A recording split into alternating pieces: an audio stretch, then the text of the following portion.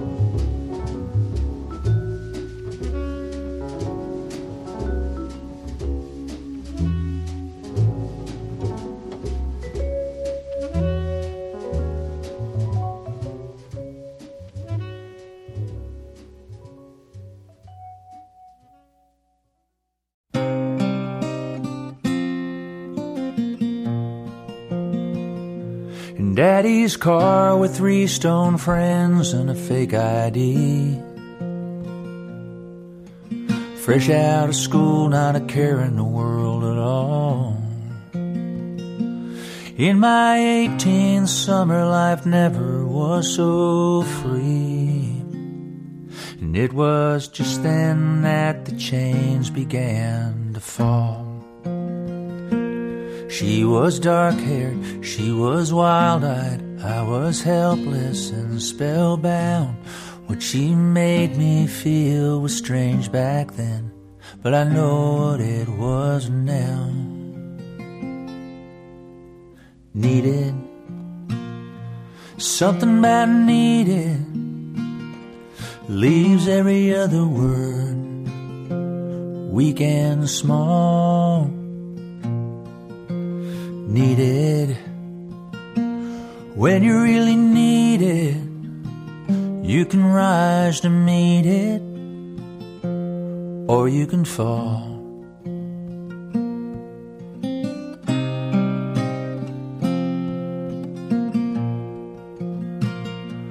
For what happened next, I offer no excuse.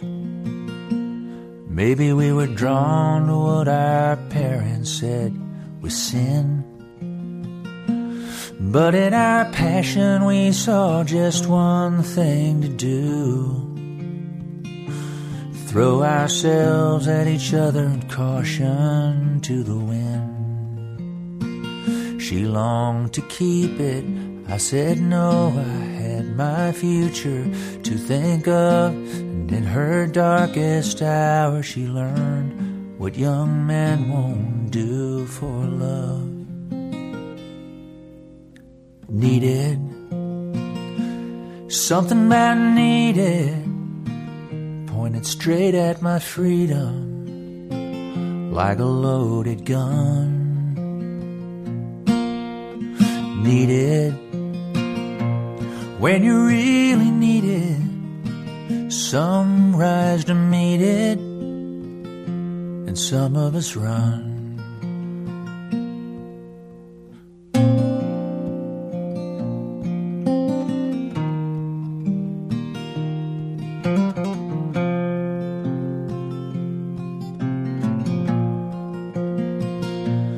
Can you imagine all those years ago, and I thought I'd reach the end?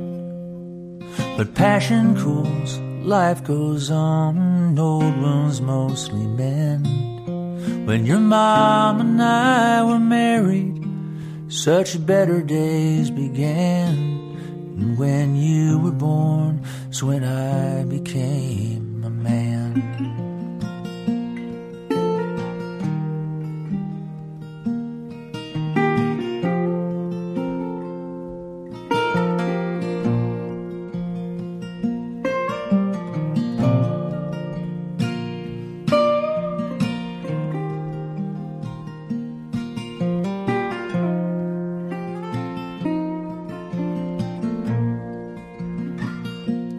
Where you're headed now is not really mine to say.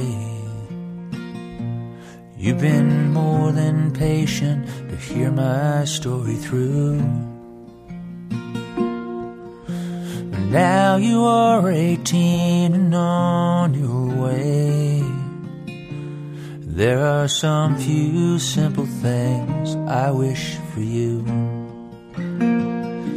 You will steer past shallow freedoms as you follow your own star. And when your life is at its darkest, please remember that you are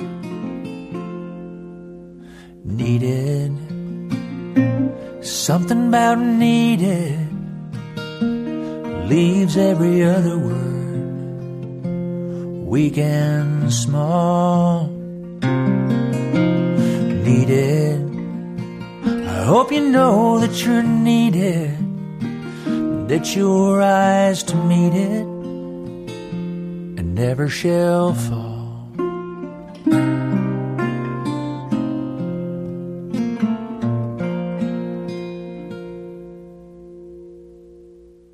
Watt for Pedro Show.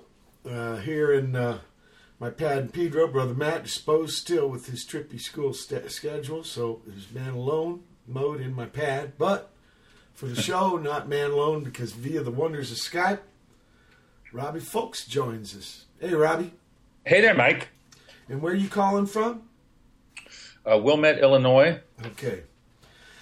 Is it spelled the same as the Oregon one, the river? It's spelled Wilmette. No A in it. Ah, because they pronounce different, right? Willamette. Yeah, this one comes from the French Ouilmette. I'm not sure what the derivation of Willamette is, but this one comes from the French. It used to be called Grosse Pointe. It was a little German village, and then it expanded. I don't know, in the 60s probably. I don't know when it was renamed, but it's probably got a little over. I should check it while I'm talking to you. I think it's about 100,000. Whoa. Okay, and then let's we started off with Bags and Train, John Coltrane, Milt Jackson. Then we had you, Robbie, doing "Needed" off your new album. Oh my God, you're getting pathetic right away. That's right. Now look, Robbie, tell me, what is your earliest musical memory you can recall? Probably like, you know how they used to have, I'm seeing, I way over exaggerated on the 2010 census has 27,000 people. So it's probably, closer to 40 now or something in Wilmette. But first musical memory, they had those reel-to-reel tapes, I guess probably quarter-inch tapes in the 60s. And my dad used to record other people's vinyl records on them. Anyway, he had a couple that were Patrick Skye and Doc Watson and Mimi and Richard Farina. And those were sort of, compared to the LPs where you could look at them and see, you'd get an image with it and see who was playing on it and get other information. Those tapes just had nothing on them. And so you'd sink into them like a radio show and use your imagination. And I think those things just were my first really vivid musical memory. And so, his tape would start off with Doc Watson, his first Vanguard album, which had The Intoxicated Rat and The Black Mountain Rag and about 11 other tunes on it. And that's, I still go back to that. I think that's in there pretty deep. How old were you? Oh, 4, I guess. Okay. Oh, so they go way back. Now, was your pop just a listener, or did he make music too? Oh, thanks for the question. Yeah, he played guitar in kind of a Kingston Trio inspired group for a while in the late 60s and early 70s, and then he gave it up and he gave his guitar to me, and I played his Martin. He had a 65 0028 Martin, and I played for a lot of years until about 7 years ago when I bought 2 other guitars and retired that one. I beat up his guitar pretty well over the 20-some years that I played it, but it's still around, and he's still. I don't know what his relationship to music is anymore. He lives in Mexico with my mom, and I don't think he's played at all for a lot of years. Okay, but in those days he was playing when you were in the pad, so you're absorbing this. And is he the guy who taught you guitar? Yeah, he showed me some chords, and my mom showed me a couple chords. And, your mom's a guitarist too. Well, she plays a little bit. She when we played together, she would more play auto harp, and I would play the banjo or maybe the fiddle, and my dad would always be the guitar player. So there was music in the house, and honestly, I got more from records. I was kind of an alone kid, and like a lot of us musicians probably were, and I just sat in the room and really just put my whole mental space into records. And is that how you learned banjo and fiddle? I think so, yeah. And because I didn't start gigging till I was like 15. So over those first 8 years that I was playing, I guess I was just playing mostly in the room and with my family and listening to records and trying to pick up stuff. Did you ever try to do music in school? Like the school band shit kind of stuff? It's usually brass, right, or woodwinds. I was going to say there's not much room for banjo. And, right. Or even guitar, right? The bass is usually stand up. or sousaphone for the marching band. But believe it or not, a lot of cats I talk to about their music journey, some people put in some school time. Oh, yeah, I believe it. I'd probably be better off if I had, but no, I played banjo. It was a couple years before I picked up the guitar, and I remember my music teacher, she would take me around to different schools in the county, and I would come in and do a little program of banjo music, and that was the first I understood that you could get the attention of girls and stuff with, even with a banjo, believe it or not, and because I was doing hits of the day like Take Me Home Country Roads and Melanie's Brand New Key and shit like that. And so I figured out that was my thing kind of early on. And though I didn't have a school band, they knew I played at school. I didn't keep it a secret. I tried to publicize it. Did you play with other cats? Yeah, now and again, but really, once again, I think my main thing was really just going home, sitting in my room, and getting into my own head with it. Besides taking these schools, do you remember your first gig? Yeah, I had a gig with my dad when I was. I wouldn't call it a gig. I mean, I got up on stage with him in a nightclub and sang "I Love Trash," the Oscar the Grouch song, and that was in 1971. But my first real gig was when I was 15 in 1979. I started working in a vegetarian restaurant in Durham, North Carolina, near where I lived, and so that was the first time I really started thinking about set lists and pacing and repertoire and addressing an audience and stuff like that. Durham, college town. Yeah, that's right. Duke, right? Yeah, that's right. The restaurant was about a half block from the Duke campus, so I guess it was. Actually, there's a whole lot of good basketball. But then the Chapel Hill's nearby, and what they call it, some kind of triangle. There's a lot of medical stuff there. Yeah, that's right. Research Triangle. Research Triangle, that's it. Okay, we're going to do the song here, Alabama at Night. What can you tell me about that? Okay, I'm losing you slightly, but you said you're going to play Alabama? At Night. Okay. What can you tell me about that tune?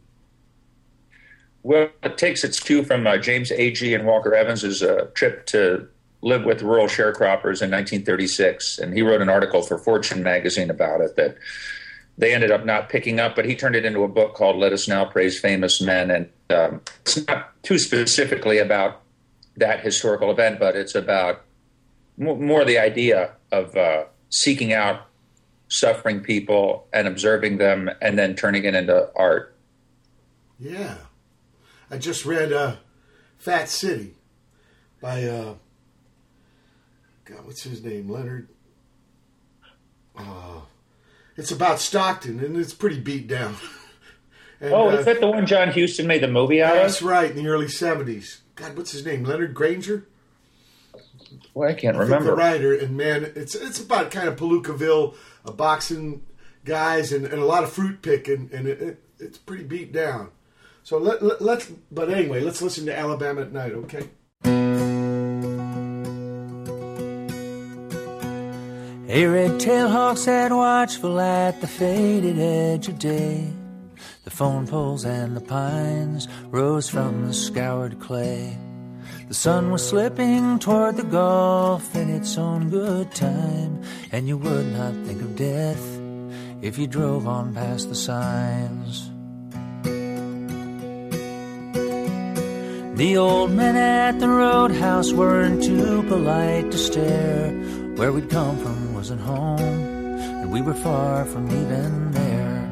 The camera around my neck drew suspicious eyes to me, but we were not there to talk, we were only there to see.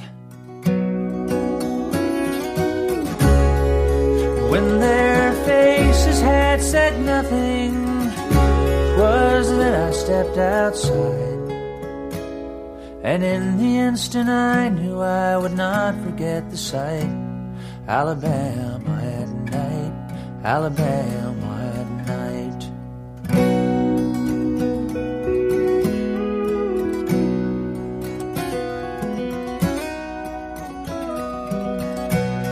You took the wheel up 119, I scanned the road ahead, trying to let all I could see cover up all that I'd read.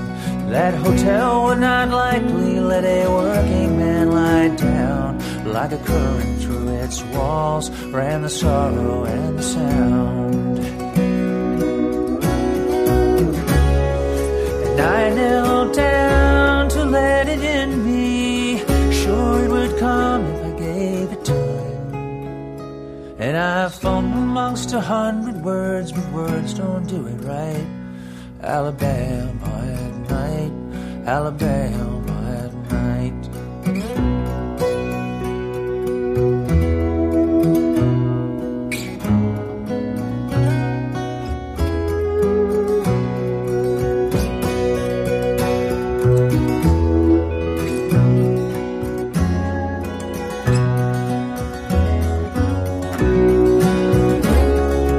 100 words mean nothing, but what 1,000 others say they might.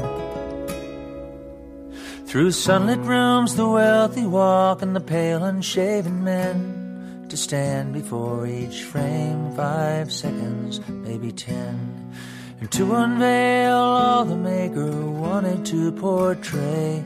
But I'm not there to talk, and if I were I wouldn't say. Across the rough-cut branches and the wide gray shadowed sky, a child not far from birth with the end etched in her eyes, the morning star above her and a hymn upon the breeze, but pours no sacred song, pours a disease. And no hand reaches down from heaven, and no one denies it might. So patiently we wait here as onward it rolls. Alabama at night, Alabama at night, Alabama at night.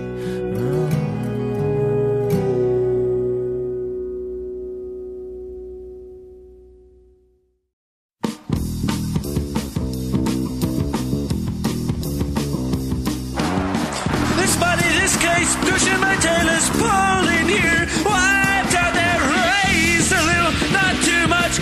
Pouched in places, one start lacking. On with ermine, off with sacking. Propped in chairs, a crumbling joint sword.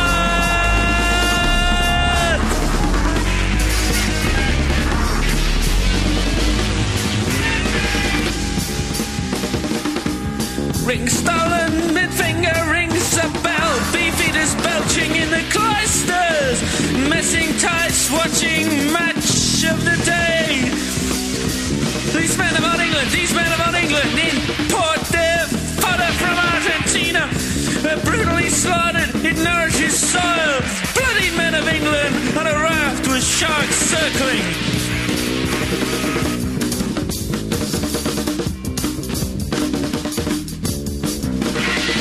This body, this case, cushion my tail is pulling here. Wiped out there, raised a little, not too much. Pouched in places, one sort lacking. Out with them and off with sacking up to chairs. Crumbling joints wide. Ring stolen, her finger rings a bell. Beavers belching the cloisters. Messing tights, watching match of the day. These men of old England. These men of old England. These men of old England. 44 from Argentina were brutally slaughtered in nourishes soil. Bloody men of England on a raft with sharks circling. These men of old England. These men of old England. These men of old England. These men of old England.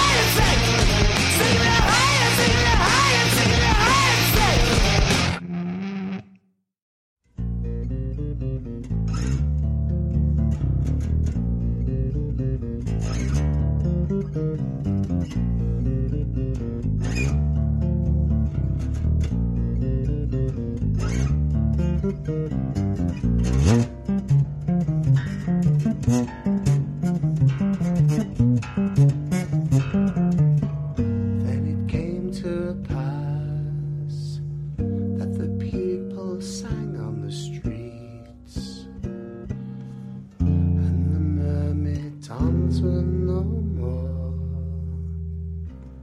All the adverts withered, and then you stopped peddling fear.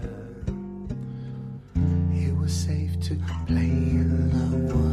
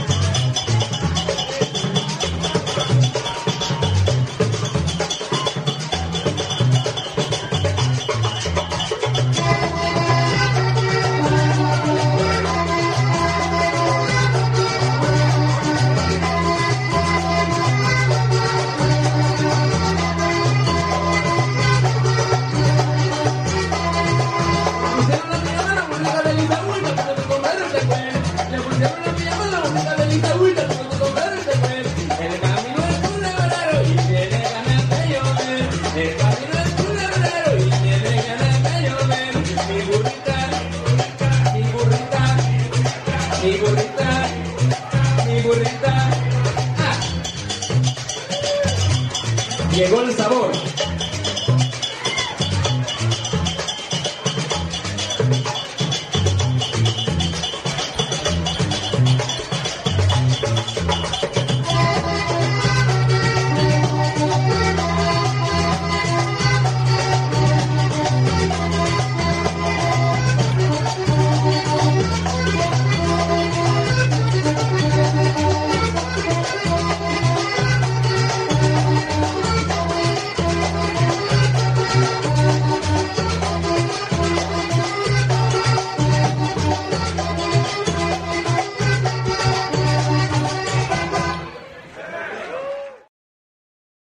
When I stand by my kitchen window, a soldier's trench on a busy street. I am dangerously sober a minute ago. I watch the stream pour by. behind the bus stop by the corner. That is my vantage point. I view from my little kitchen window the sky, and 1105 dominates, a ponderous 2-story apartment building. I look up and try to see progress.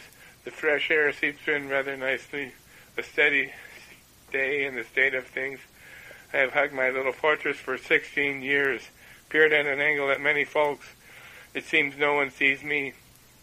With my little bush and chest height advantage, a nice way to break in the day.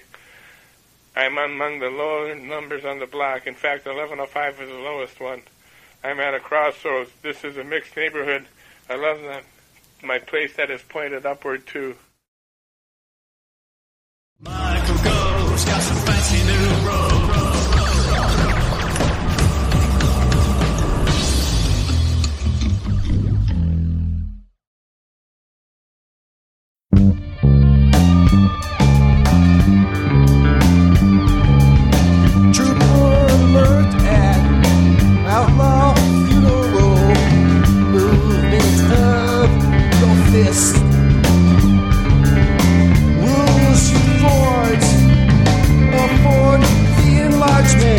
Pledge no brutality.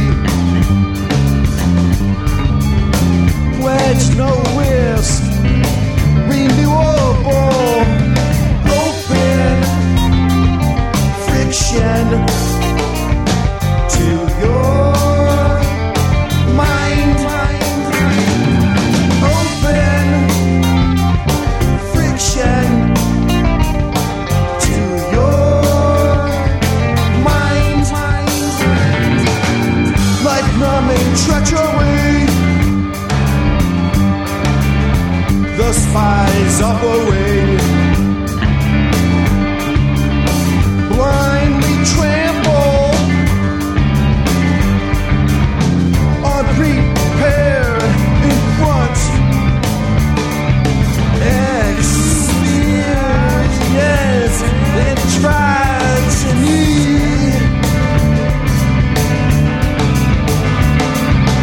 Open friction to your mind. Open friction to your mind. Open friction to your mind. That admit his mission. Addicted to grenades. Beyond liberation. Here under by instincts.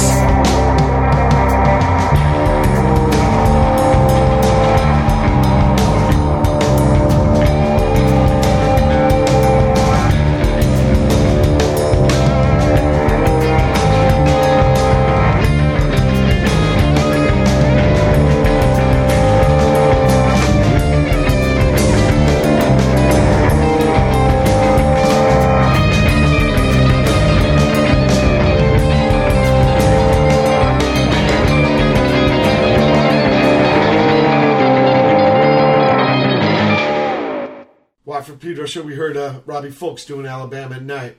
We were talking about that book, Fat City, during the music there, and it's Leonard... not Granger. That's Stuart Granger. This is Leonard Gardner, and who's still around. He's in his 80s and stuff. And amazing cat.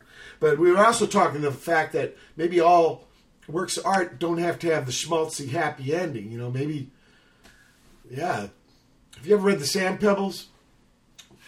No, you got me again. Who wrote that? Richard McKenna. He was a sailor, and yeah, that's not too happy an ending. But it does say something about humanity. After Robbie, we had Lemon Kittens. I found my old collection of Lemon Kitten songs. His band from England in the late 70s. And trippy music. After that, 36 Strings. Joe Bouchard, got a new solo record. I just saw him in New York City.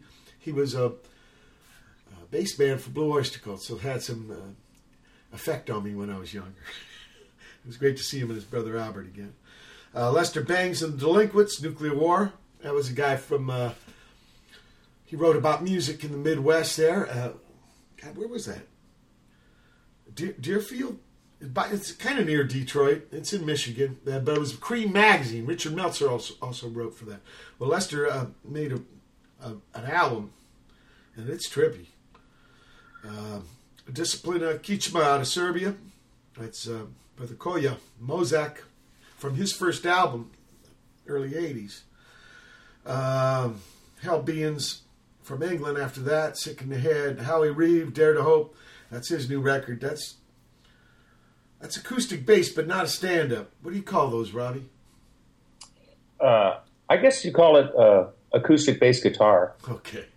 That's Howie Reeve on acoustic bass guitar. Very Be Careful with some Vallenato, Colombia music, La Burrita de Eliseo. We're going to have him on the show next week. And, connection through Joe Biza. Joe Brewer after that. Speaking of connection to Joe Brewer, his cousin Jack Brewer, saccharine singer. 105 and Me. Part 5 of Subliminal Cow, brand new from Mr. Susan. And finally, out of Cleveland there, Open, Scarcity Tanks. I was asked to put some bass on there.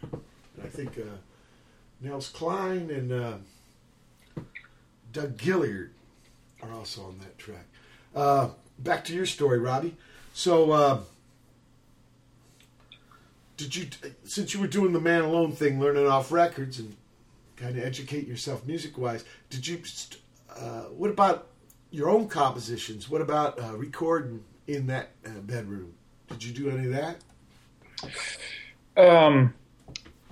The songwriting thing for me, I've never really loved doing it. And, I never felt like a burning need to do it or to express myself necessarily. But I have noticed that most of the people whose records I like listening to write their own stuff, like a lot of them, especially in the modern age, since the Beatles. And I know what you mean, because the folk tradition, it wasn't really about composing, it was more about interpreting, right?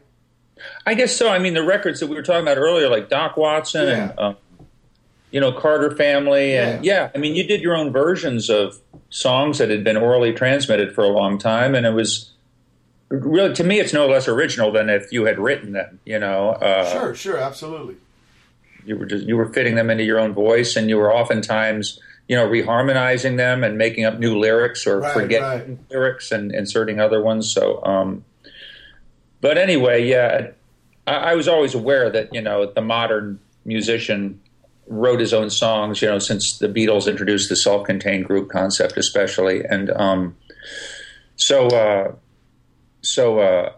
I guess the answer is that over a lot of years I tried to do it and failed and would occasionally go in and do demos. And I was never really sure, even into adulthood, if that was going to be my thing, to be a songwriter, or if I was going to be a sideman, or if I was going to be a bluegrass guy, or what I was going to be.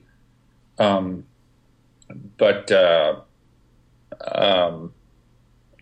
I gradually figured out that I could do it, and even though I didn't necessarily enjoy doing it, that it was that it was best to be doing that, and that I could maybe contribute something more original than if I just played other people's songs. Okay. So it was kind of scary, but you forced yourself into it. Now, when you said you went in to do demos, what, like a studio? Yeah, I mean, that's what I still do. I go to a studio. I never really did the record at home thing, but I just rent out a studio and learn the hard way. I'm sure that I think my experience is just so different from like yours and a lot of other people, because I my perception is that a lot of you guys figured it out real fast, how to work in a studio and how to make interesting music by the time you were 18 or 20 years old. And I'm still figuring that one out. Actually, you know what? In those days, older or not as young days, it was expensive. Yeah. For us Minutemen, let's say Minutemen days. So like we'd have to buy used tape. We'd have to record like between midnight and 8 when it was half the money. They called it downtime.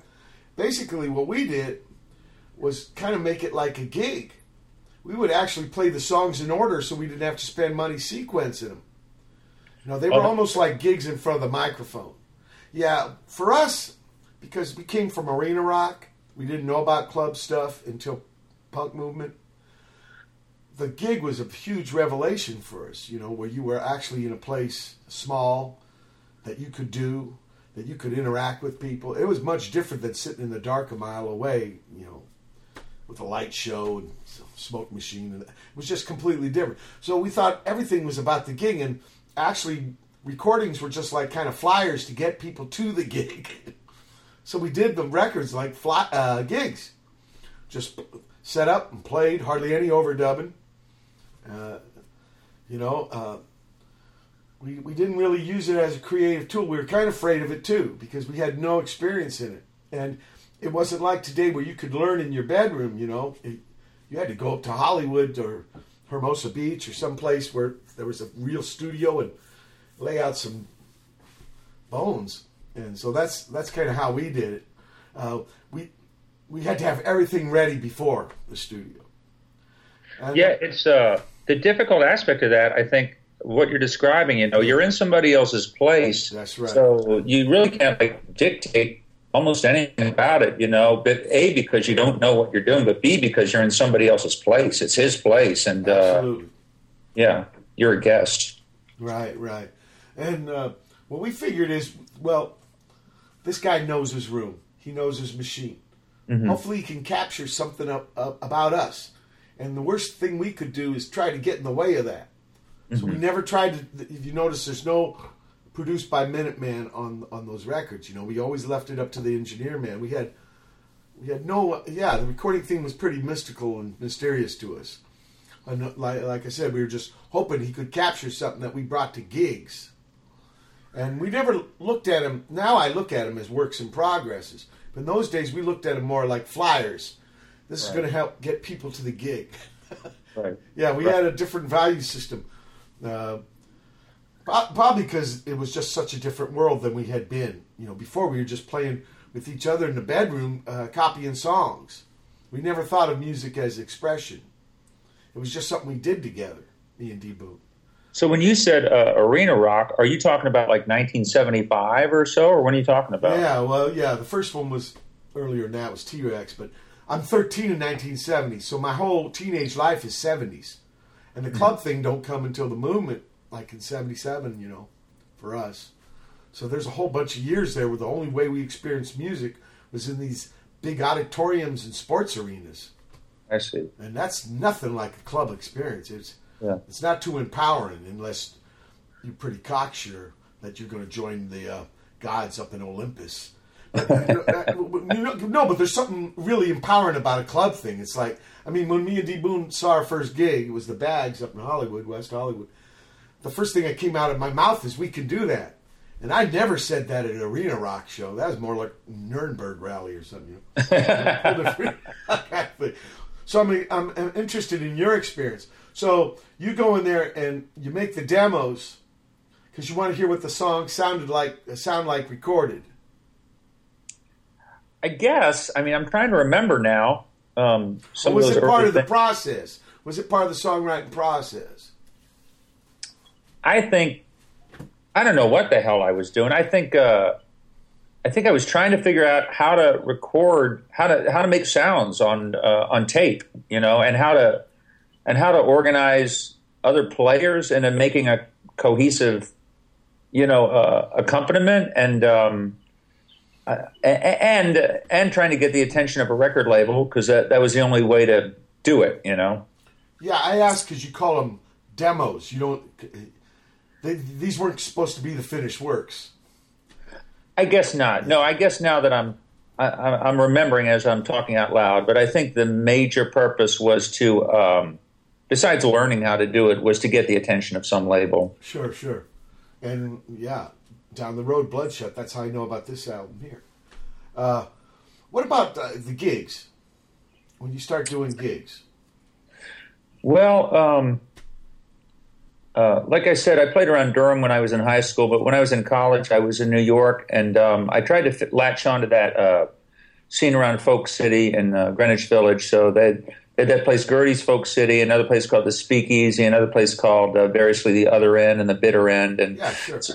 So I'd go down there and do that. And I think that at the time that scene was not in full flower. I think it was kind of fading away. Although Suzanne Vega and a couple other people came out of that period, the early 80s in that period. But, I mean, I did okay in that scene, but I never really was both feet in it, and it never felt totally comfortable, and it never, advanced me. So, believe it or not, Robbie, the first Minutemen gig by ourselves was Folk City West. Really? In 1983, yeah. Now, what was Folk City West? Where was that? It was near there. It was another pad they opened up.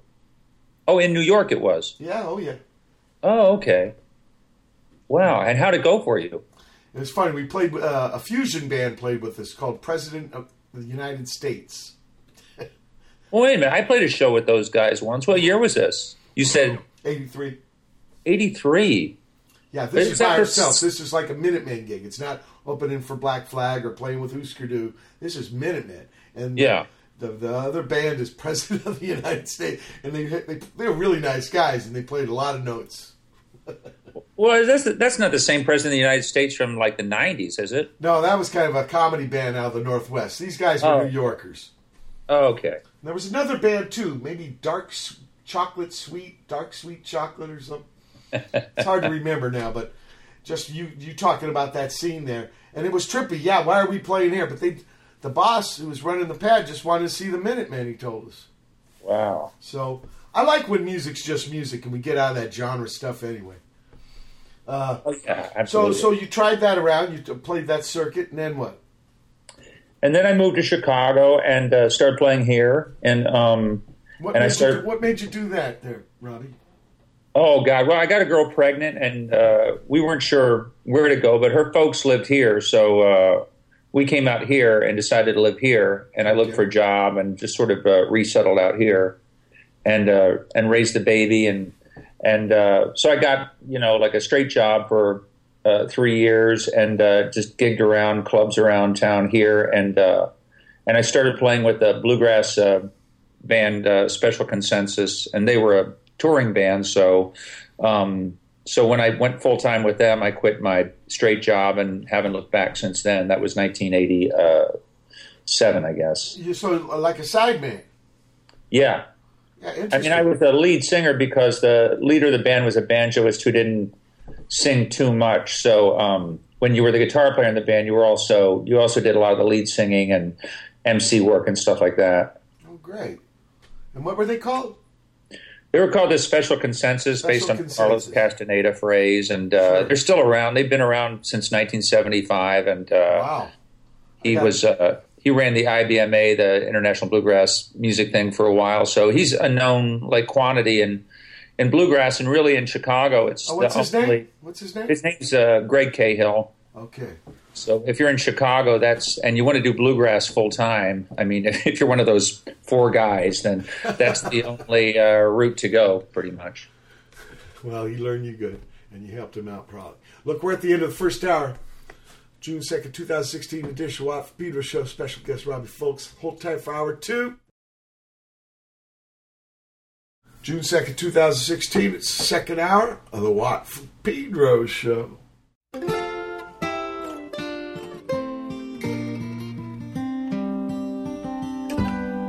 You see them as the trees turn on Colfax Avenue.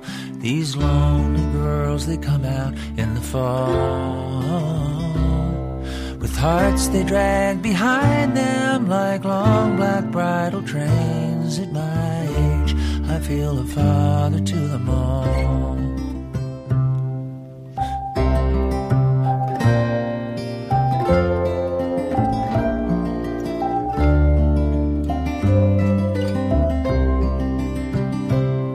I see more than I need to from my front porch swing.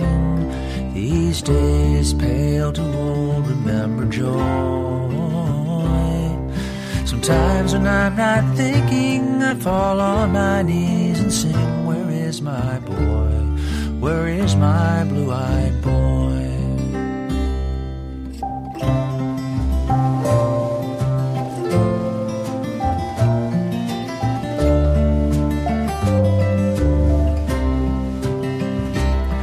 This Midwest that I love proved a little more to him than a place you watch grow smaller from a train.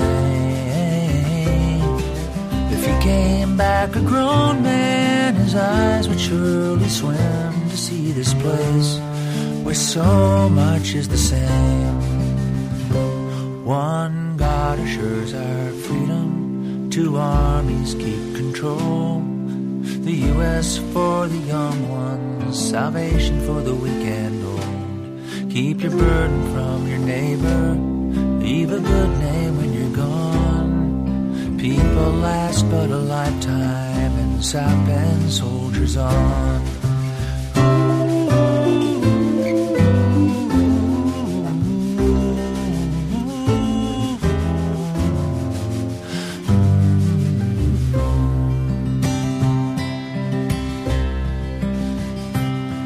Now the widows of last season flirt in the summer shade.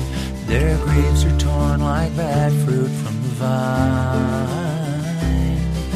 The touches of lost lovers, they burn and then they fade, while dreaming never lets go of your mind. Me, I look each night at a photo by the bed, and each morning at another sunrise. And if all that we're made of is these ghosts inside our head, who could blame us for pretending otherwise? One God assures our freedom, two armies keep control. The U.S. for the young ones, salvation for the weak and old. Keep your burdens from your neighbor and leave a good name when you're gone. People last but a lifetime, and South Bend soldiers on.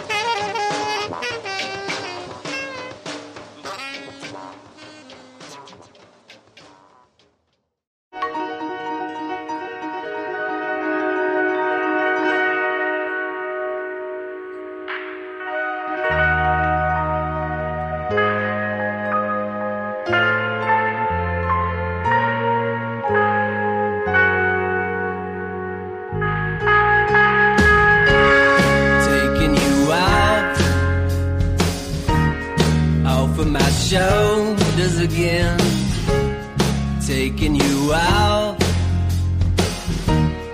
off of my shoulders again. Well, I will take you for a ride, like a 14-hour drive. Well, I will take you for a time, like a 14-year-old high. Taking you out off of my shoulders again, taking you out off of my shoulders again. Well, I will sit and wait forever in the rain for days. I hope it doesn't take forever to see your face.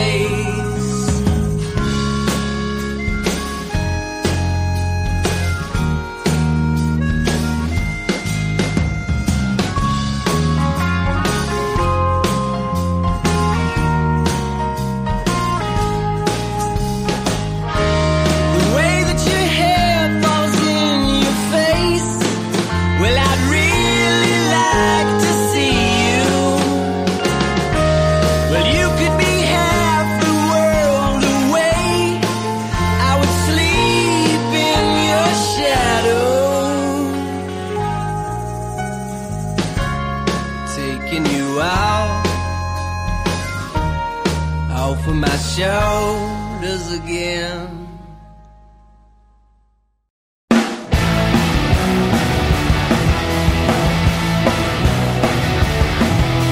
Calling out, I'm deep and down to meet you. Calling out ends always with a stare. I can give you less than what I mean to.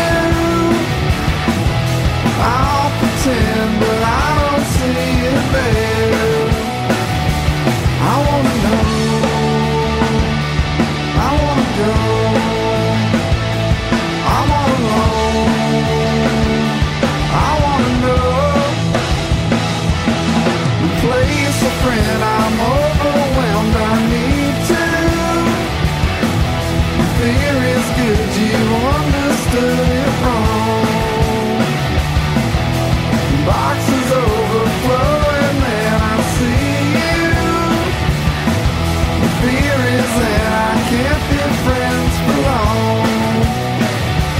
I wanna know, I wanna go.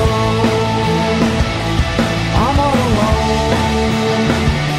I wanna know.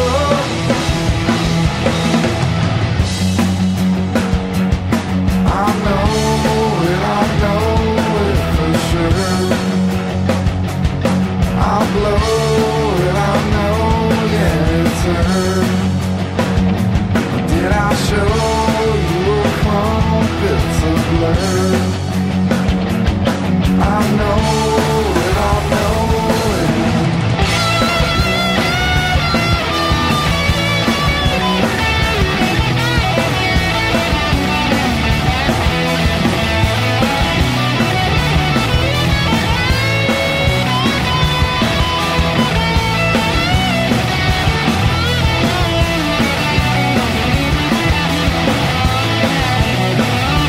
I wanna know, I wanna go. I'm all alone. I wanna know. Calling out, give me something to cling to.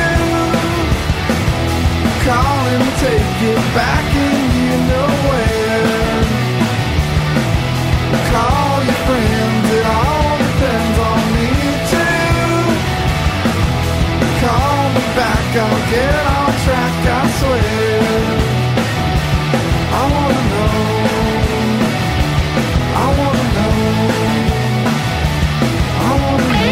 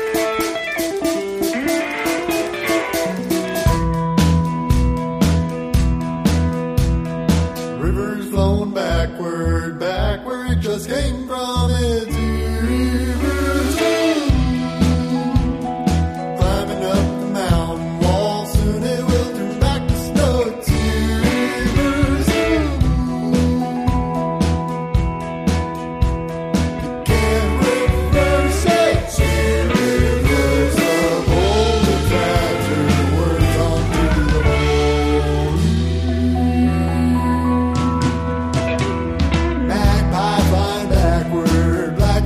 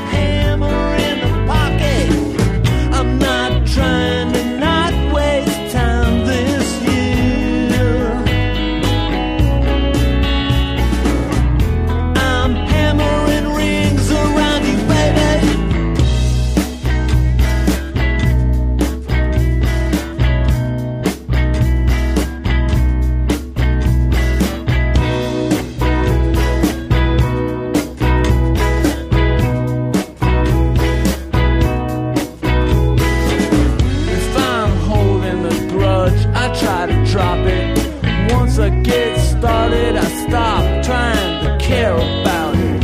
If you cross me, I try to forgive it. But if there's one thing I've learned, I forgot it. And I'm going to take it to my grave. I'm already halfway there anyway.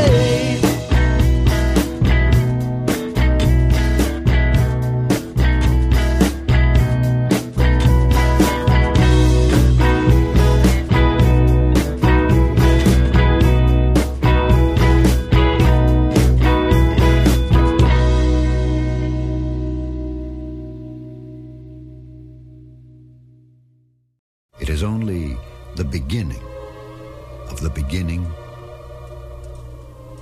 of the beginning.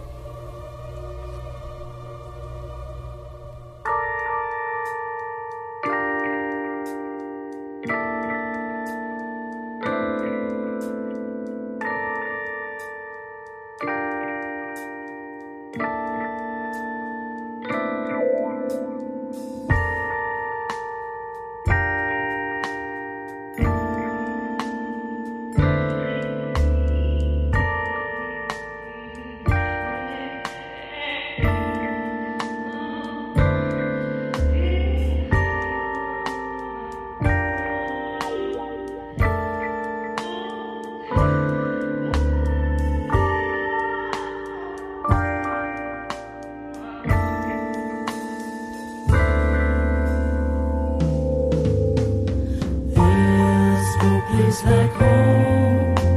I've been here way too long. No air enters my lungs. My planet will have you gone. Someday my ship will come and save me, save me. There's no place like home. I've been here way too long. There's no place like this. Microsynthesis, fiber-rich imprints. All my ancestors ensure existence. We have no interest.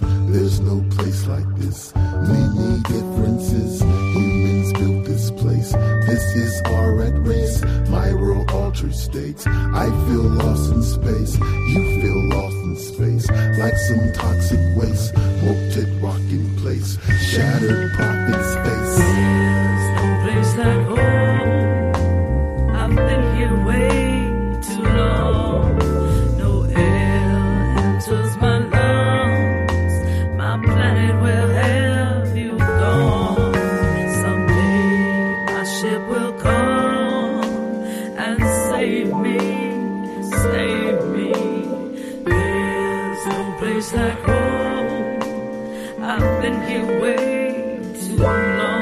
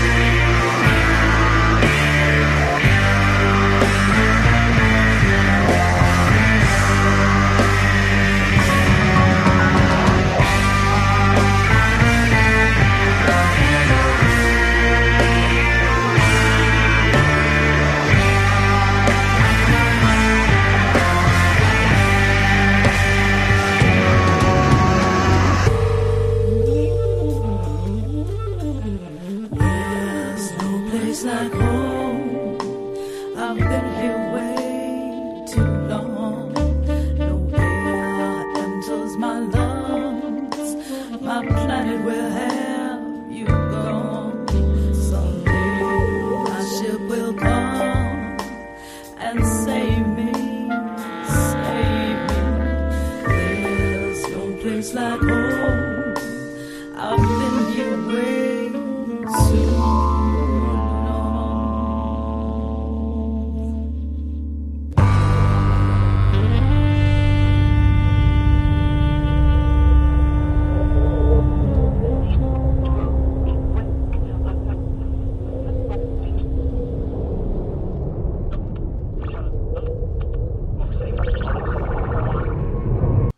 for Pedro Show. We start off the second hour with Robbie Fulks doing South Bend Soldiers On. Tell us something about that tune, Robbie. I guess, I was thinking about, I don't have any really close people that fought in the recent war, in Iraq, but I have a pretty close friend that lost her brother there, and then I talk to people in bars and stuff where I play, so that was on my mind, and the sort of the suffering, the economic suffering in the Midwest is pretty constantly on my mind because I travel around here a lot and play in small towns and so forth. And you mean like Rust Belt? Yeah, like when I go to play, well, even in bigger towns, I would say especially bigger towns too, like Cleveland and Buffalo. Sure.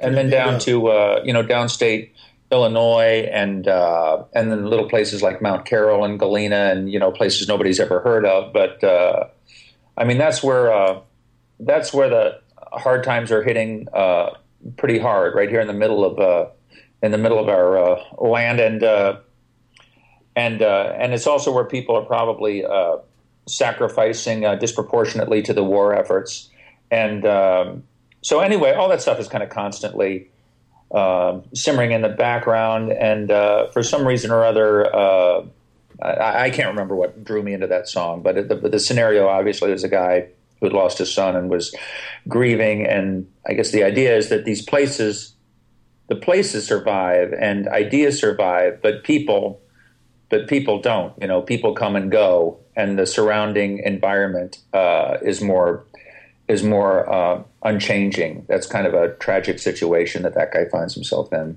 Yeah, the Midwest, I think people don't understand, because of those Great Lakes, it was a whole different thing. They were the railroads, they were the freeways, they were the airports. Yeah, that's how stuff got around. So all those towns were built around the big lakes to move stuff around. And yeah, things changed. And then, like you're saying, outside stuff comes and grabs people or helps with the beat down. Again, like you said before, you're using kind of heavy stuff as material for tunage. Interesting. We had a round eye with Billy. That's got brother Steve McKay. I got to serve a bunch of time with him in the Stooges. Steve McKay in the Radon Ensemble after that. Bohunk Lane. Miles with the Festival. That ain't Miles Davis. That's one of the sons of the Cheap Trick guitar man. Yeah, I got this from Mike Sosa. Dinosaur Jr., brand new thing. Junior. It's hard for me to say that. They're just dinosaur to me. Tiny. And then the best band name ever, Entertainment Law. And a tune called Irreversible. Negative Example, another one. This is from Madison, Bucky Pope, Raging Mule.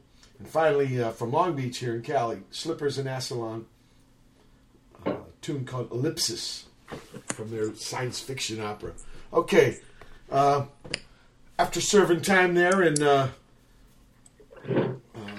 Mr. Greg Cahill, Cahill, after serving time with him, what happened after that? Oh my God, are any of your listeners still awake? This story's taking forever.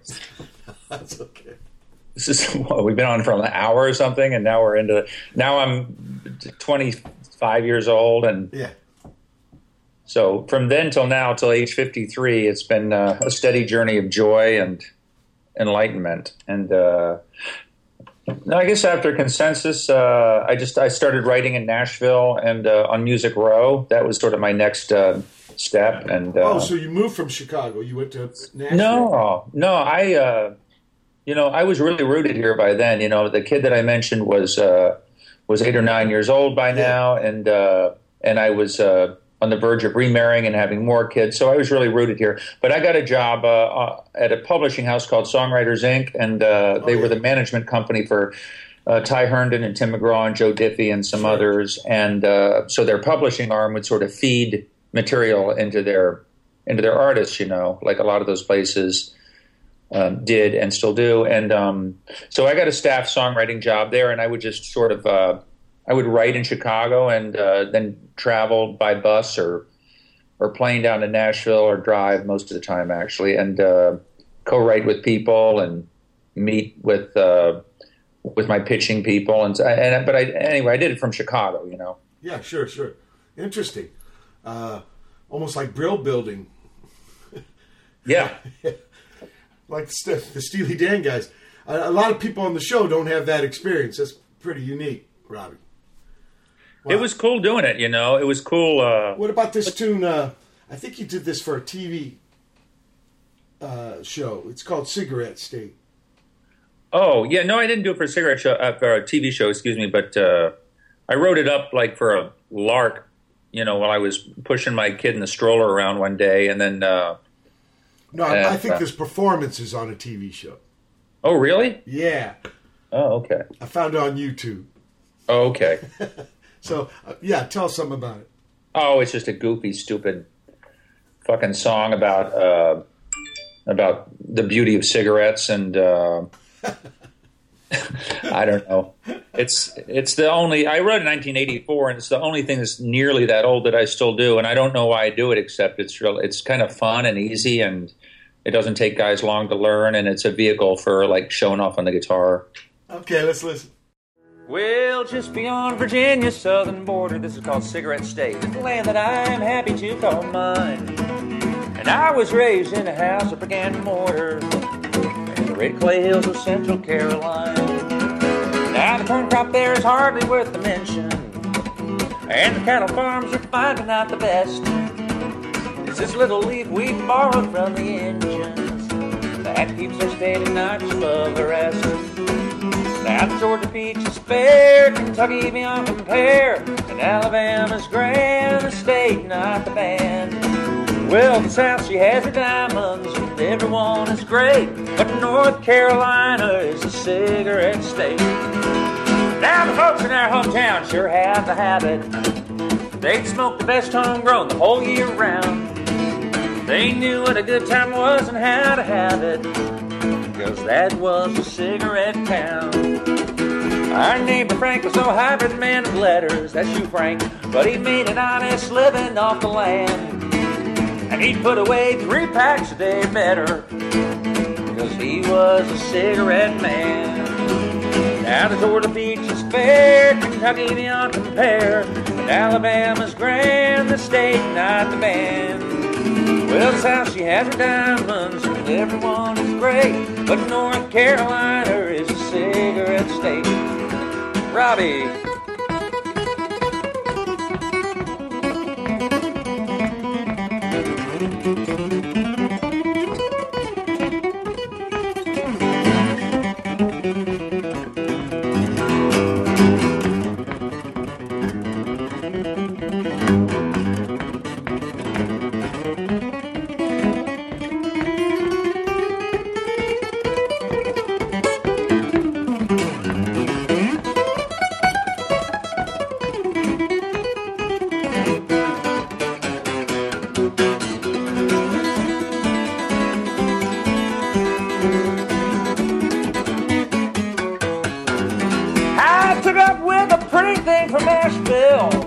I loved her more than life and told her so. And she took it between her fingers, nice and natural, and sucked it till I felt her like a pro.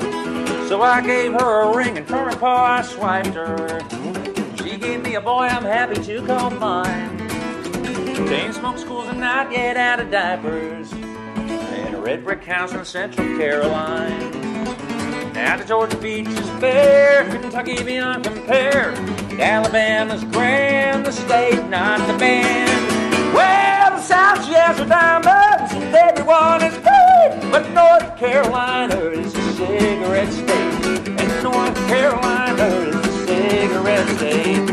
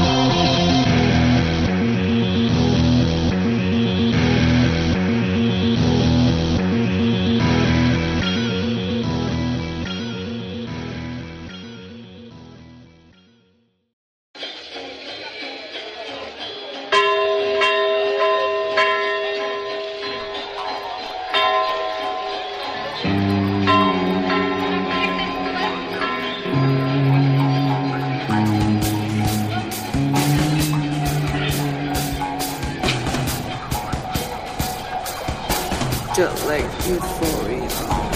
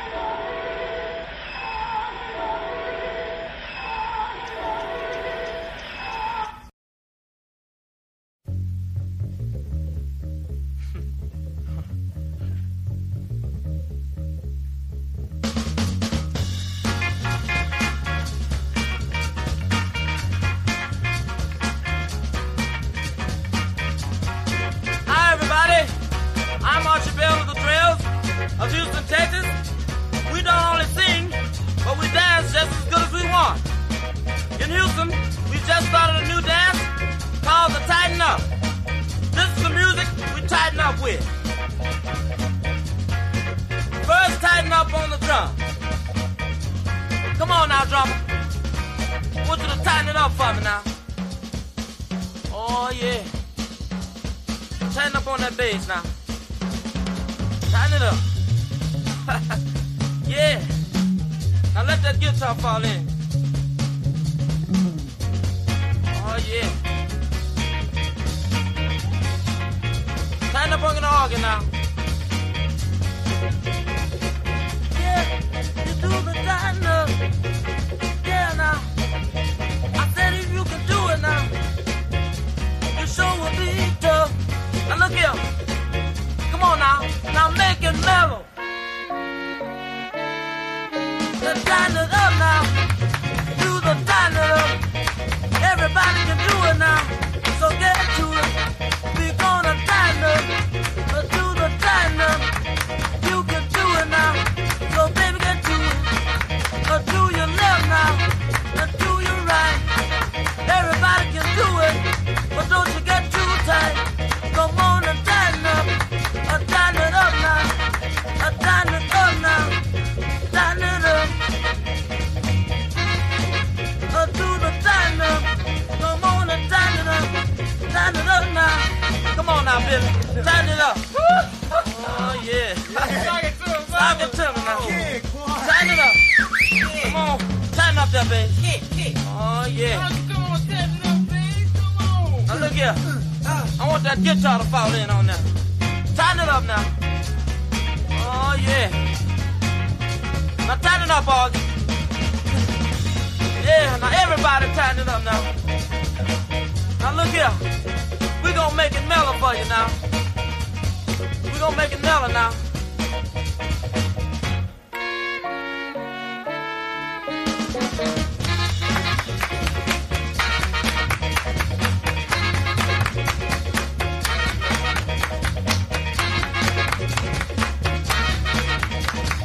Tighten it up. You can get it. Move to your left, move to your right. Tighten it up now. Everything will be out of sight. Come on and tighten it up. Tighten it up now. You can do it. So baby, get to it.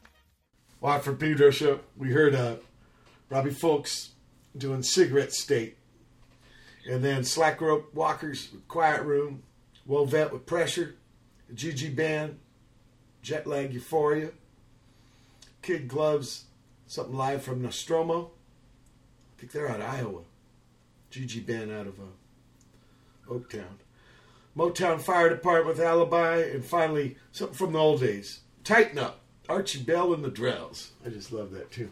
I mean, we don't have such we don't have self-referential tunes anymore.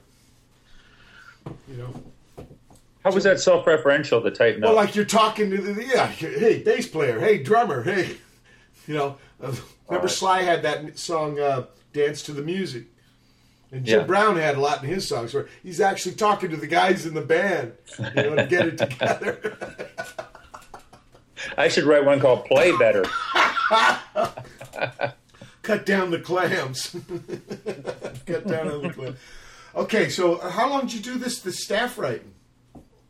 Well, I did it kind of freelance for a year and then did it for that company that I mentioned for, I guess we had a 3-year contract. So kind of, I was in that Nashville scene for 4 years and all, and it overlapped with the beginning of my making records for, you know, Bloodshot under my name. So those two things kind of happened at the same time.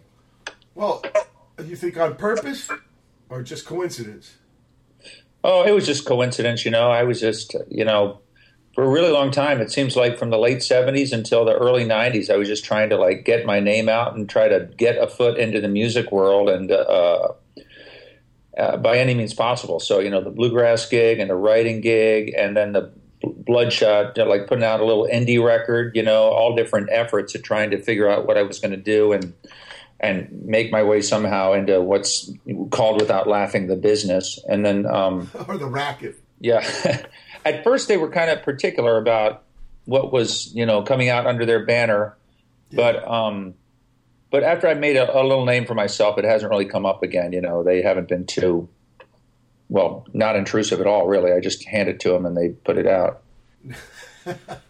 You don't deliver finished masters. Exactly. That's what I used to do at Columbia, you know. People couldn't believe it. But I think if you get a situation and people trust you, I mean, there's already enough generic out there, so why not, if somebody's got a vision, let them follow through on it. What group were you working with for Columbia? Was that Firehose or? Yeah, and then Mike Watt on his own. Oh, okay. It was 14 years altogether. But I never had to make a demo. I never had to submit stuff. So you had somebody that really backed you up. And well, it was part of the deal I made at the beginning. I had already done 11 years with SST, so I knew about autonomy. But in addition, you must have had somebody that really believed in you and represented you well, right? In A&R or something? Yeah, I had an A&R man. Yeah.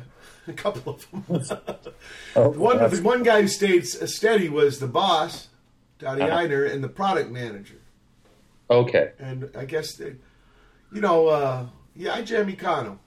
It was much different. I was a much different horse in the stable. Yeah. Than most of their acts. They wanted me to do talks, in fact, with a lot of the younger acts because these people had just weird ideas about the racket. And we're at the end of the second hour. June 2nd, 2016 edition of Pedro Show. Special guest Robbie Fulks. Hold tight for hour 3. June 2nd, 2016. It's the third hour of the Watt Pedro Show.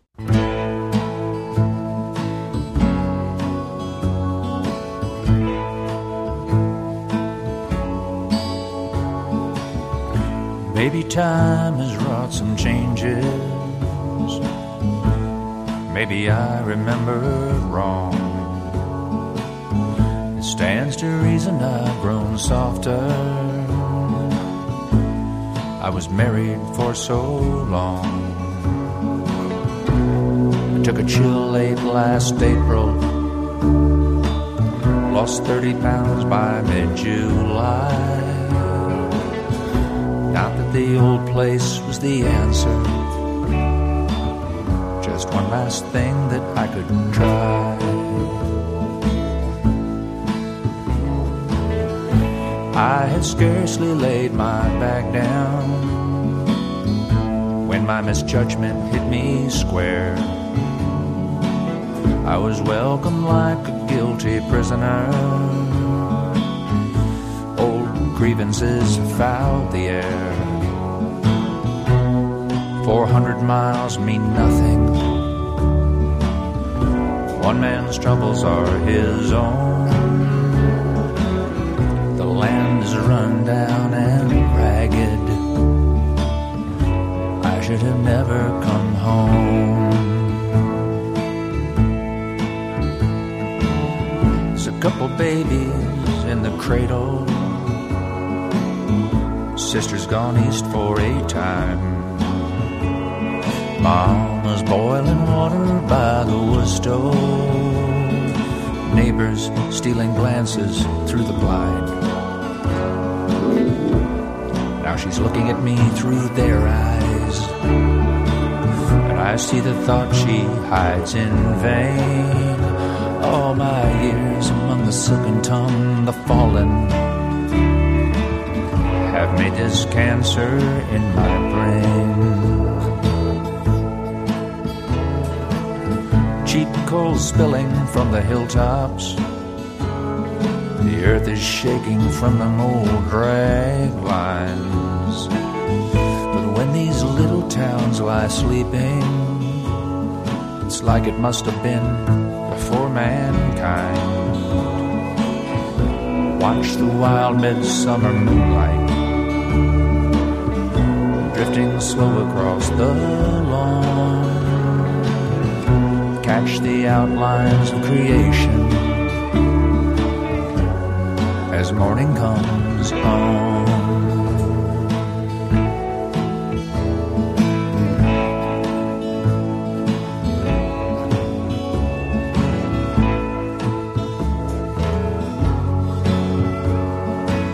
Now there's cousins dropping in from Bryceville, With self-regard, these Baptists fairly shine. Mama gives them high admiration. Contempt is the best that I can find. 400 miles mean nothing. One man's troubles are his own. Sick and torn from wife and children, I should have never come home. I hear them whispering my name late at night beneath my room. Their voices rise as they grow drunker. Black vultures gathering at my tomb. Humbled by the ancient Jewish prophets, dazzled by the distant network feed, born by the promise of tomorrow, they'll bury me with all speed. Now I was born in New York City. Down here I'm near a slave. Can't hardly take in one more body. Can't afford another grave. 400 miles mean nothing.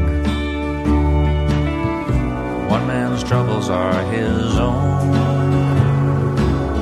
This land is run down and ragged. I should have never come home.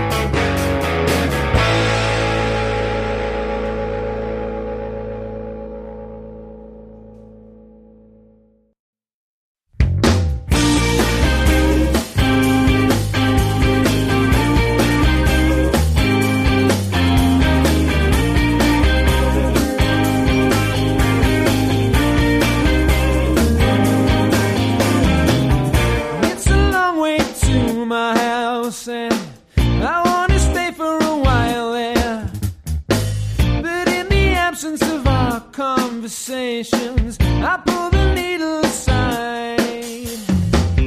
I don't believe in a faith, but you needed something to fight. Yeah, I wanna live in an undrawn map, and why won't you give it a whirl? It's coming unstuck. It's coming unstuck. It's coming unstuck. It's coming unstuck.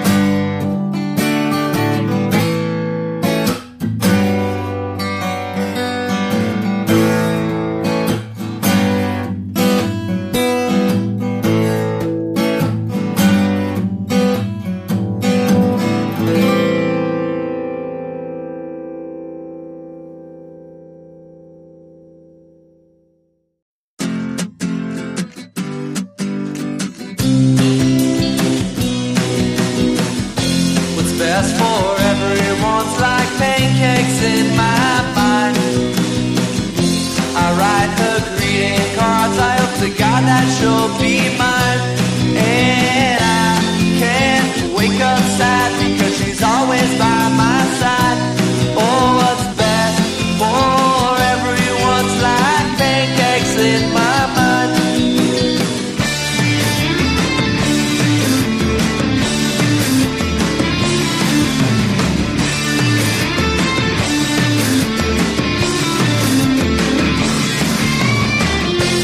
Best for everyone's like pancakes in my mind. It's best for everyone's like pancakes in my mind. It's best for everyone's like pancakes in my mind. I write her greeting cards, I hope to God that she'll be mine.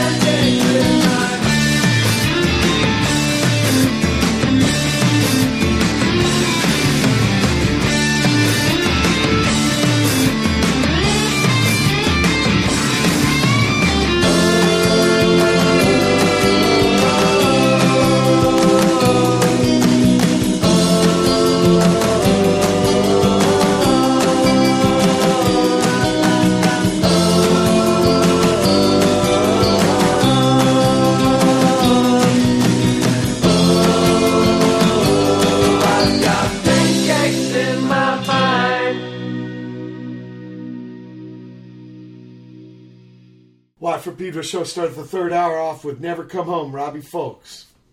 What do you say about that one, Robbie? Oh, man, that's a depressing song. It's about a guy. Well, I mean, your listeners already heard it, so I won't say what it's about. But no, I liked it. The main thing I remember about that record was the players that came in.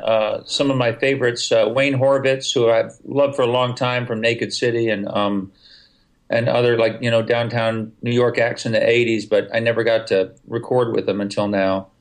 And he plays some great stuff on there. Fats Kaplan plays the steel on it, and Robbie Gerso, Alex Hall, Todd Phillips. Todd was from the David Grisman band in the 70s in the Bay Area, and with the Tony Rice band after that. And so anyway, a lot of the players is what I just really, really dug on that record. Okay. Sounds good. Layman after that with Basement in the Sun, Unstuck, King Harvest in the Wait. The Big Moment is Always Out There Waiting, Nick Milavoy. And finally the Happies with Pancakes. You've been touring, right? You've been doing some gigs.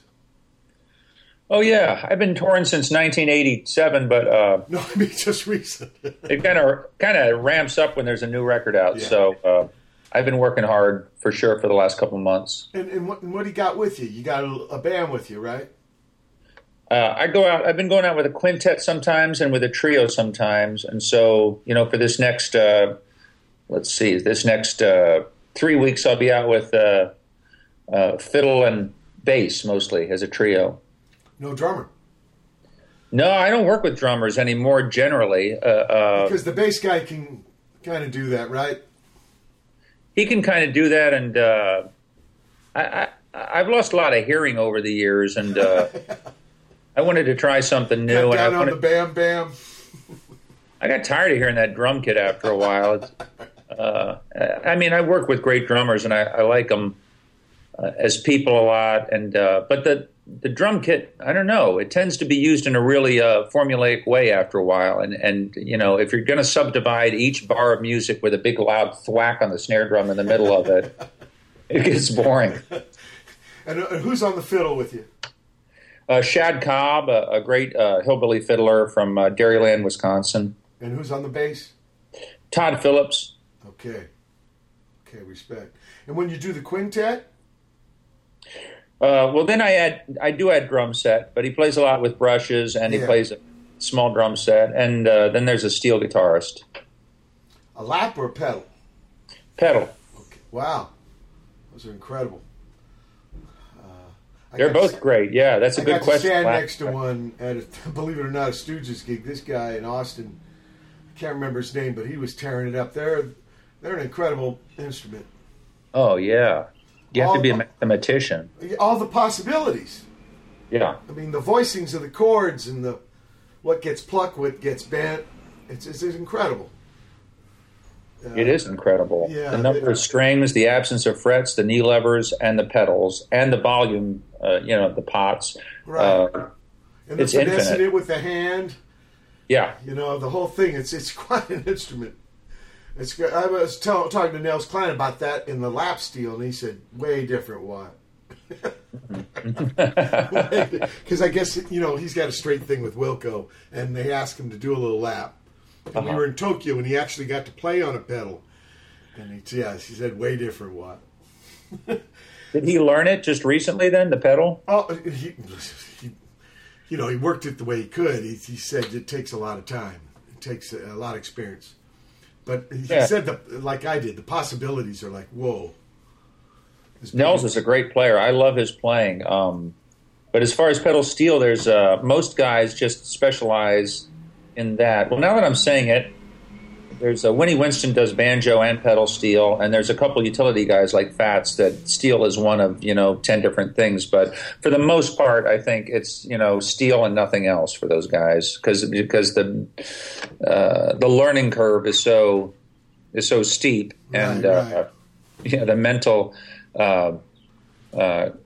concentration is so vast. Focus. Yeah. You don't want to dilute the focus. No. What about this Fare Thee Well, Carolina gals? Is this about Durham? Yeah. I went to a high school reunion and ran into a lot of people. Well, you went to one. I've never, this year's 40 for me, 40 years, and I still haven't been to one of those. I don't recommend it. Okay.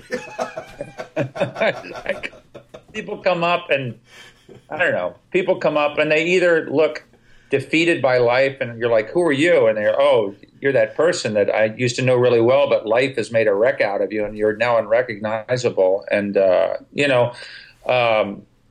there's people that look exactly the same. There was this guy who looked exactly the same, and I said, what are you up to? And he said, same thing as in the 70s, painting houses, living in my parents' basement, smoking pot. And I said, oh, holy shit. Well, I had to reevaluate everything about life after that reunion because, apparently having no ambitions and doing nothing in life keeps you young and happy. And that's what I found out. Okay, let's listen to the tune.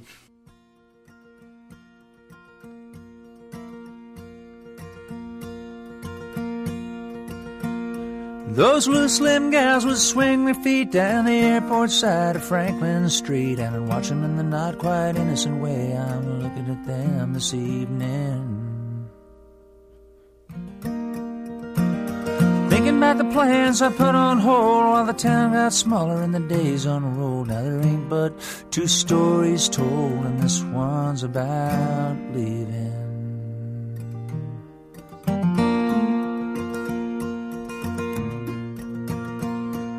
Well, I remember Katie, then Rosalie. I was pressing my luck when I tried for 3.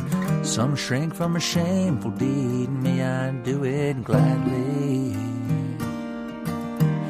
If I hand you a line, you know that's true. If I give you a couple, then it's yours to choose. One story from a total of 2 has got a good chance to end badly.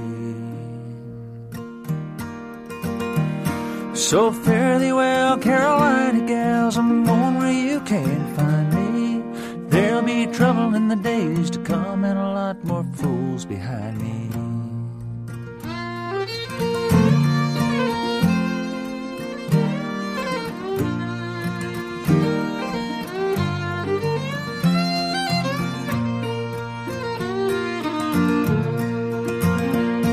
Well, I was just a lad about yay tall, sniffing that glue in the Northgate Mall, down where the anchor men say you all, and kindness is a show for strangers. All them B-school boys and old hippie men, sweating in the sun to no clear end. I made a medium to poor boyfriend and a pretty good house painter.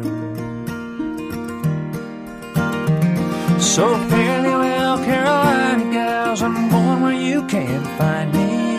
There'll be trouble in the days to come and a lot more fools behind me.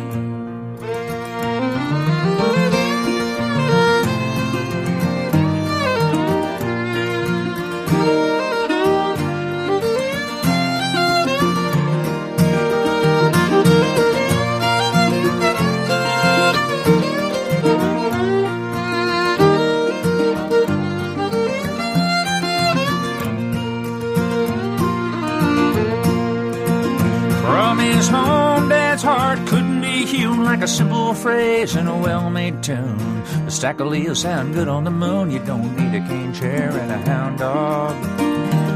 He'd sing the blues, I just smiled. I was such a calm and settled child, thanking the Lord, never dreaming the while he was laying out my downfall. So with my hair in my eyes and my chest out swelled, I stood on the porch and I buzzed the bell, peeking round the blind, knowing full well that her folks was gone to Boston. They mean quiet when they say lights out, but that was love making and it made me shout. Daddy would have come home fast, no doubt, if he knew what the weekend had cost him. So fare thee well, Carolina gals, I'm going where you can't find me. There'll be trouble in the days to come and a lot more fools behind me.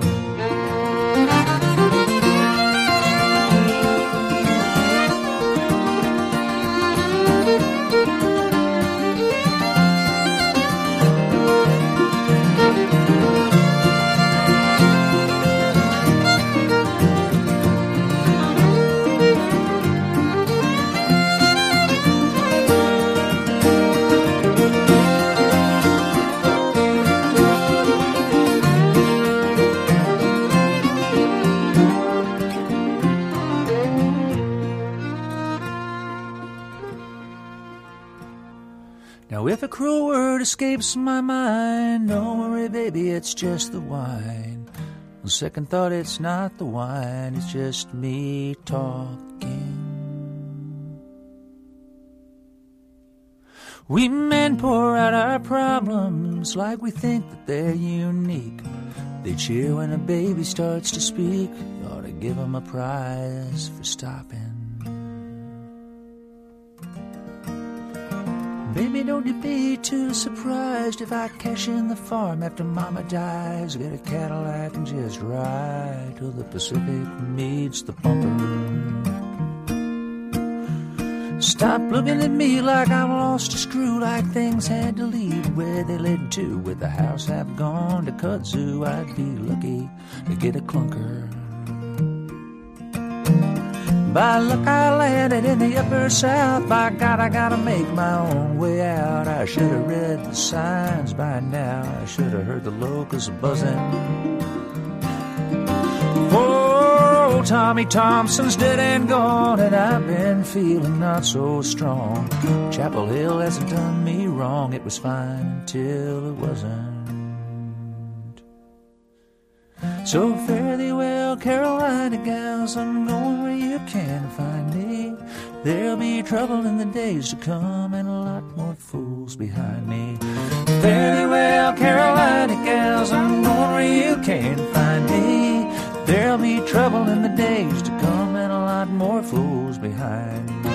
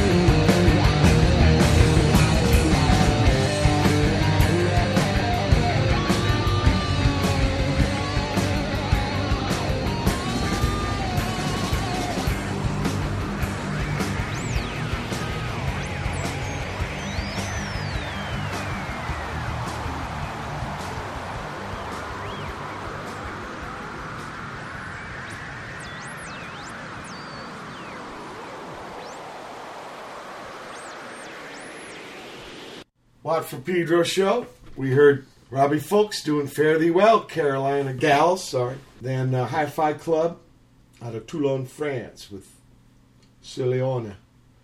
And finally, Yurt out of Dublin, Ireland with Ruptured by the Shrapnel. Maybe that's for South Bend Soldiers On. It's trippy, young people getting into Prague. It was bound to happen. So, Robbie, what's your plans right now? Oh, well, the plumber's coming over in a little bit, and Okay. I got to clean out under the sink for him. And after that, I'm going to dinner with my son and his wife, and then tomorrow I'm going down to Houston, where I guess my gig just got canceled. They're having some bad weather down there. Yeah, a lot of rain. Yeah. And they built the freeways with a lot of, especially the underpasses. They fill up. I see cars floating. Yeah. Yeah, I've been there. My heart goes out to people in Texas right now.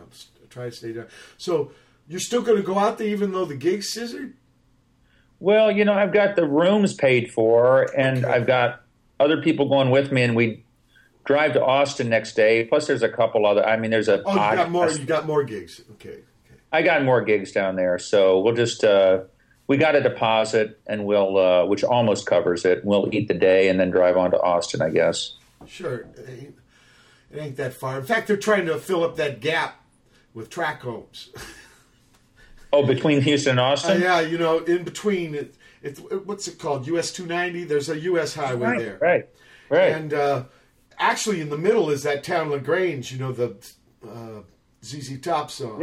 Yeah. Well, from both ends, the track homes. Like you'll see when you get to Austin, there's now a toll road to get you in there. And they're trying to film, they're doing the California thing where you just make huge metro areas. Sweet. Yeah, I guess. Yeah. I guess, strip malls and track homes, but still, those are both good towns to play. So you got some Texas gigs coming up. Great. You going up to Dallas? So I can get chicken fingers every 15 minutes along the drive is what you're telling me. That's right. And, the humidity's coming, so maybe it's good to get Texas done with before the hard summer. But you're Midwest. Humidity. People think it's a north-south thing. I think it's just east of the Rockies. Well, that's a good theory, actually. But because I've been in Montreal in July, and it's murder. It's not. Is that right? Yeah. You would not believe how sweaty it is. But maybe that's also because living in California is so spoiled. It's just about perfect, right? Okay. There's a lot of shooting and stuff, but yeah, the weather's calm. You can kayak on Christmas. Look. I always ask the guests this at the end of the show. If somebody younger, or maybe less younger, but come up to you and ask for advice about the racket, what would you tell them, Robbie? I would tell them. I don't know a ton about the business of it, I mean... Well, what about just experience of that's what I'm thinking. I'm thinking more along those lines. I would say that... now, after a lot of years, I stopped thinking about... I decided to stop worrying so much about economics and management and labels and band photos and strategies, and I decided I really want to think about the music more and make sure that I'm happy with the music and make sure that I have the mic that I want to have and the sound that I want to have and that I'm writing good songs and that comes first. And it sounds like corny and idealistic. No, I think that's great. But things really improved for me after that. And they improved, probably ironically, they improved, on the other front as well. My record started selling a little bit better, but mainly I was happier and I was making better music. So I don't know if that, you reach that brink after a lot of years of doing it a different way. I don't know if that's great advice for a 20-year-old or not. Maybe when you're 20, the better advice is just to go out and try to burn down the world and kick as much ass as you can and not worry so much about the artistic end of things. But anyway, my experience was that life really improved when I stopped worrying about things that I couldn't control so much. I mean, because the thing that I can control is I can play better and I can write better and sing better. I can really work on that and make it better. But the other stuff is just like almost totally out of my hands, you know, how people respond to it, how many records you sell. It's something I can't control. You're absolutely right. I think that's sound advice. And I want to thank you so much for coming on the show. Mike, It's been a total pleasure talking with you. I really enjoyed it. Yeah, and I wish you safe seas. You going out there, watch this rain. And I know you put all your heart in the gigs, and your cats play with you too. So really, thank you again for being on the show. Thank you. It was an honor. Okay. It's been the June 2nd, 2016 edition of the Pedro Show with my special guest, Robbie Fulks. Everybody out there, keep your powder dry.